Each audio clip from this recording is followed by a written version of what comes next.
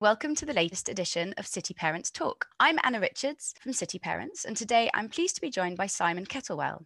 Simon is a stay-at-home dad who's cared for his 4 children, raising them, and an award-winning author of various books, including Eternity Leave. Eternity Leave is loosely autobiographical and inspired by his experience of raising his 4 children. Simon, thank you so much for joining me today. Let's start by please telling our listeners a little bit about yourself and about Eternity Leave, which I've thoroughly enjoyed reading. Good morning, Anna. I looked after our children still look after them in a way for the last 20 years.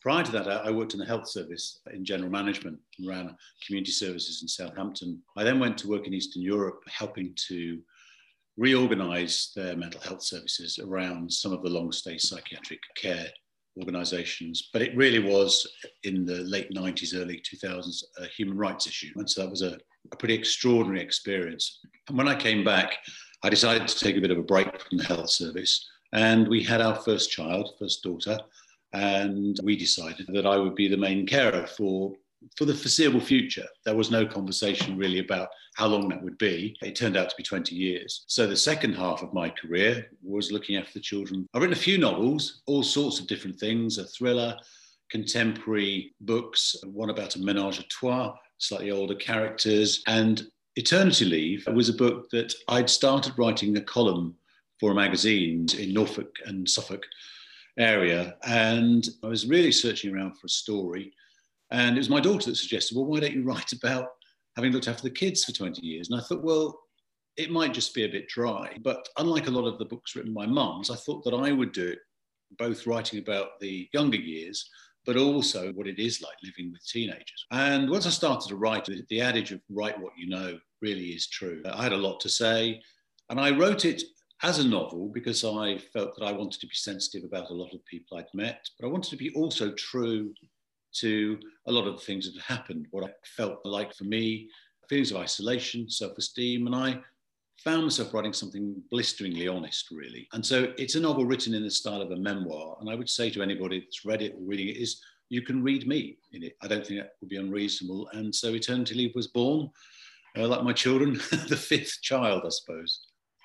That's a great introduction to Eternity Leave. I suppose the main premise of what makes this book really interesting is, of course, your family setup has really broken a traditional mold. I remember in my own experience before I had children, my husband and I had fairly sort of similar pressure, similar salary, similar working hours in our jobs. The team I worked with was fairly balanced between men and women, and suddenly I had a baby and went along to play groups and things, and there's women everywhere, and you realize how different that world is and how the primary caregivers are largely still women. And it was quite a shock for me.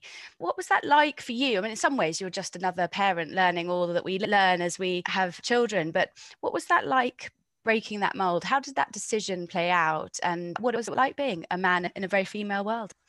I talked about this in the book because it was a very important moment for me when I did have to finally walk through the doors of a preschool and a nursery and be with the children when they're very small, as you will know. You have to stay with them. And you're right, I walked into a world of women, but I'd also walked away from a well-paid and senior job where I had a lot of control over what I did and influenced a lot of things. And of course, when you're looking after little children, you don't influence anything. It becomes a negotiation of trying to do the best for them, keeping them on the straight and narrow. And you're right, when I went into the first preschool, it was exclusively women, and I immediately felt on the back foot, because when you see a woman with a child, there is a natural nurturing process during the 9 months of coming to the birth. A woman does adjust and adapt. My partner and I have discussed this a lot, because by the time our first daughter was born, she was prepared in a way that I simply was unprepared. And it was a bit of a shock. You're suddenly handed this child, and we had 6 months before finally that day arrives when my partner went off to work and I was left at home. And that's when I went into this world of women. And 2 elements. One is that I felt woefully inadequate per se. And secondly, seeing all these women who had formed informal groups. And again, there were quite a number of women from professional backgrounds, equal opportunities to their partners, but it had either by default in many cases or unquestioning decision, a conversation that never really took place. And immediately I felt that I was exposed, that I almost needed to explain why I was there, that I hadn't stumbled into this because my life had fallen apart. I'd made a decision that for a while I would take a break. But I wanted almost to say that, to say, look, hang on a minute, don't judge me.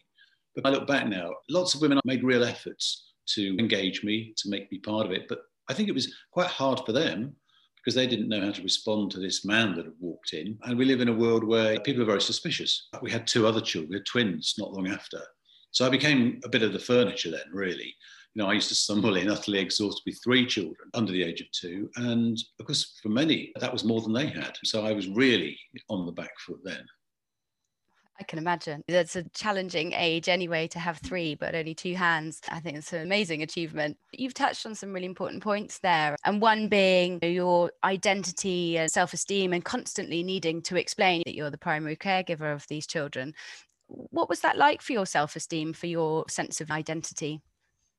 I think it was particularly difficult. I'm not proud about this in the last few years. I don't really mind what people think because I'm reasonably able to articulate. And I don't think it took me writing a book. It almost felt that, okay, I'm going to use something that I'm already doing in writing to then justify what I've done for 20 years. But it's probably the most important story that I've written.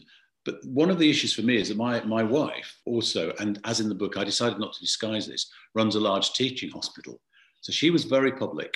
And so what began really was people wanted to talk about her. And so that didn't help. We've never had an issue about the fact that I always felt that she would go on to achieve greater things and had a style and ability with health service that I didn't possess. You know, sometimes it is recognizing your strengths. And I'm not so much a negotiator. And the world is very different now, of course, very political. So that was the first thing, is that I came with this baggage, or I felt as a baggage, that this person who was extremely successful, and here was I, you know, some kind of assistant, a bit like the gardener. And I was very well aware that that was a big perception. I don't think that particularly affected my self-esteem. It was this sense that, as you will know, a lot of the work with little children is just hard graft. And it wasn't until I began to realize that you've got to start putting other things in, you've got to start to educate them and begin to repeat things over and over again and explain to them. And singing, I mean, God, the singing, that was a thing that nearly finished me. But I did find myself sinking because of isolation. I didn't feel that I had anybody else to talk to about what I felt. And there's no doubt my mental health was affected by it early on. But I also saw that with other women. On many occasions, women who had suddenly ended up with this little baby and sobbing because they were tired, they were alone, and as much as everybody pretended to be okay, and it was the pretense that was a big thing. I'm not so good on pretense. So, you know, people ask me how I am. If I'm not that good, I will say, look, I'm not that good. And usually that's not a response that people want. But in that environment, I did feel in a bit of a goldfish bowl that somehow my partner was doing this very important, very visible job. And I was doing this incredibly important job, of course, but it wasn't visible. And I'd gone from being very visible to being invisible. And I think it would be right of me to say I found that very difficult as a man. I saw the role models of other men, and I grew up as a teenager in the late 70s. So the model then was quite simply women looked after the children, and I was doing it the other way around. Interesting. You talked about your mental health. How did you find support and how did you find your way through that? I began to be a social butterfly when it came to preschools.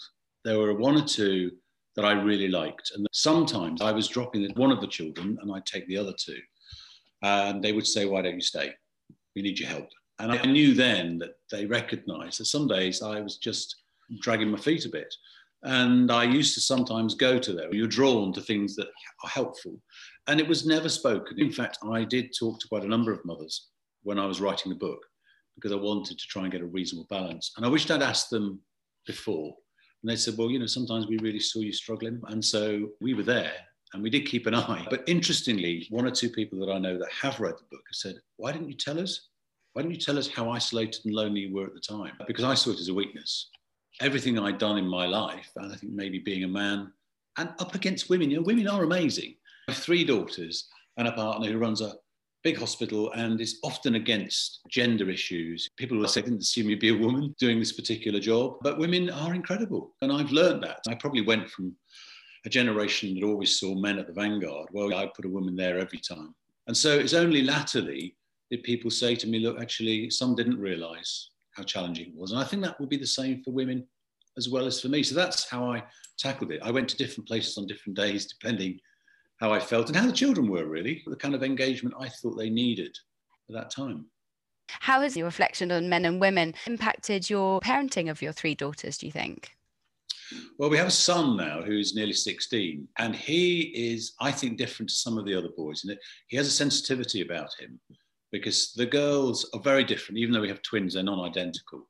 Couldn't be more different. I really just became attuned to what girls wanted. You know, we went through the Barbie period. I found myself just finding it quite refreshing, the way that they grew up, their need for their independence and their privacy. And I felt sometimes a bit of an interloper into a world, young women particularly. And it's reached a stage now where they sometimes will talk to me about things. I think, ooh, that's too much information. And increasingly, they will talk to their mum. You know, I often realise now I'm left out of conversations, but I was involved with everything. And I always considered it to be an incredible privilege because they trusted me completely to make them feel secure and safe. As I watched them grow, and I just learned about how girls grow up. Boys are a bit more straightforward. You know, with my son, I can see myself at that age. You know, you can't tell him anything, but he continues to surprise, you know, and he communicates. The girls are much better at communicating. They would be very straight and they would tell me what they wanted. And I learned a huge amount. And now we have 3 girls who will not take any truck from anybody in terms of gender inequality. And I think, well, did I have some impact on that? Because I didn't engage. I didn't want to impose on them the sort of stereotypes that I grew up with, that I witnessed around me. And as a consequence, it impacted on me. I think I'm a very different person than I would have been and the peers that I grew up with.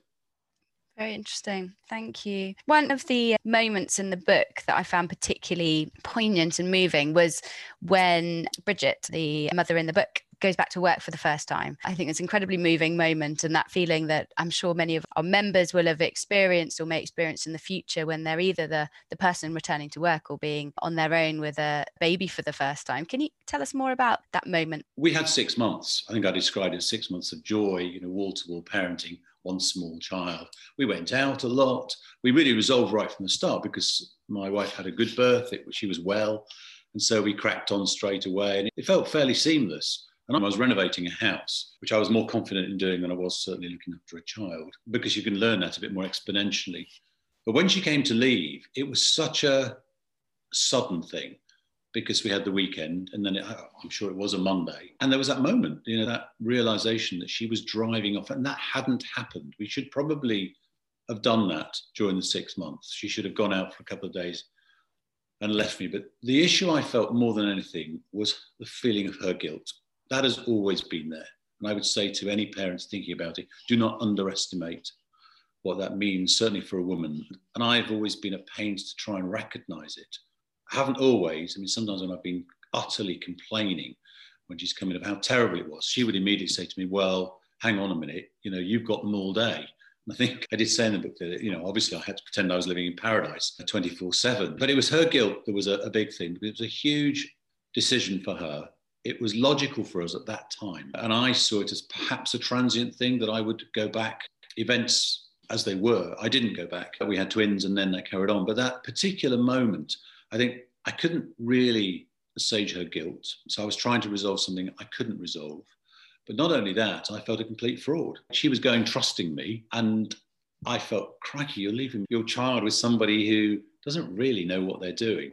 And that was a very sobering moment. The guilt thing has never gone away for her. And I think whether it's greater for women or not, I don't know, but she's always put in 100% when she's come home from work. She doesn't delay. She gets in, gets on with it.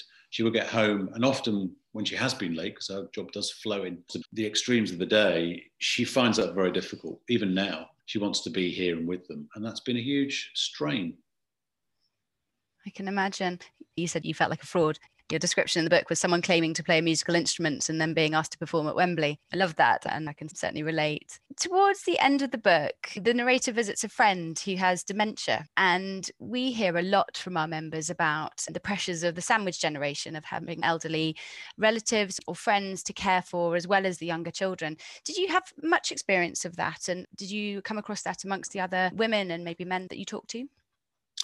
Well, I think there wasn't a family I came across that didn't have some either external or internal issues they had to deal with, which piled on top of the strains they already had, job losses, an ill elderly relative. My mother's in her 90s now and has been reasonably healthy, but she's now moved down to be reasonably close to us because she was less able to cope.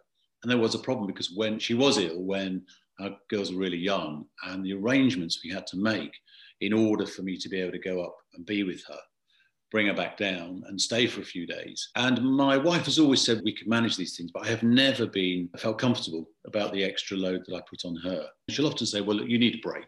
But whenever I take a break, it just piled on for her. And so Harriet Rickard in the book is a bit of an accumulation of those things that I saw. I saw people live with extraordinary things. And whilst it wasn't an exact copy, I do have a friend whose mother had dementia. She came to live with them because they thought that was the best idea when they had very little children. It was an utter nightmare, but he didn't want to put her in a nursing home. And so there was huge strain on them. And strain that I also saw when particularly one of the partners worked away. So somebody that I knew had 3 children and her husband had to work away. And I once said to her, I said, are you coping all right? She said, well, it's really, really hard. And she's somebody who I've always considered to be incredibly capable. For her to say that, I thought, well, this must be really bad because she looked exhausted. And of course, where do you go when you're ill? You'll know as a mother, in the mornings when you don't always feel so well, you get up and you get people that complain about it. They call it man flu, and they'll take to their beds. Well, if I've had man flu, I've had the flu, but unfortunately I wasn't able to go to bed. So yeah, there's no space for that. I think also recognition, whether it's dementia, whether it's physical illness, families are not just that nuclear part of it. They're parents, grandparents, and grandparents, of course, get older and all the things that come with that. And where does the responsibility fall to? It falls to their children. And I say to my children, just lock me up somewhere when the time comes. But the reality is they won't do that. They'll feel some responsibility, and I will feel bad about that because you don't bring them into the world to then give them a burden. Life's challenging enough as it is. Absolutely. And then conscious that a majority of our members are working parents, we're not exclusively working parents, but we are largely, you've got a huge amount of experience of parenting. Any particular pieces of advice, any reflections, any thoughts that you'd like to share with us on parenting in general? Well, there's one particular thing, I was thinking about this before we came on, which is about a conversation. When you have children, there are some conversations that I would suggest people have. I've been asked many times, would I do it again? And I think I'm entitled to 2 answers to this. Both of them, the answer is the same, which is yes. Because I look back now, for all my memories, I have all those I wouldn't have otherwise had. Starting out, I was utterly naive. So I had no idea what I was going into. So I said yes, and I would be daft enough to say yes again. I think that I would never advise somebody to do it. Somebody said, well, what's your view? Should we do it? I simply wouldn't take that risk. It is something that you have to really be able to test out between the pair of you. Fiscally, sometimes it just makes logical sense. But in our situation, that wasn't absolutely black and white. I'd only been out of my career for a short while. And for a couple of years, I could have gone back pretty much to the level I went in. And I was tempted. And I was tempted often by the pressure and how hard it was. But I didn't ever feel that actually I needed to be going back if I wasn't really helping the situation. And I think that conversation right at the beginning, with some reviews on how you do it, because people will ask me whether I'm a working dad. Well, yeah, I have been a working dad, and I've done 16 and 18-hour days and longer at times. But of course, I've also had another career, a writing career, which has been able to take second place. But there are ways of means of doing it. But I would say if you can do home care for your children and use other facilities, I do think your children benefit from that. They have an anchor. And an anchor in a world like it is today is really important. That's wonderful. Thank you so much, Simon. I've so enjoyed hearing all about you and reading the book, which I'd certainly recommend. It's called Eternity Leave, and it's available on Amazon for anyone who would like to read it too. And thank you everyone for joining us today. You can find out more about City Parents at cityparents.co.uk. You can follow us on LinkedIn, Twitter, or Facebook, and you can stay tuned for more from City Parents Talk coming soon. Thank you and goodbye.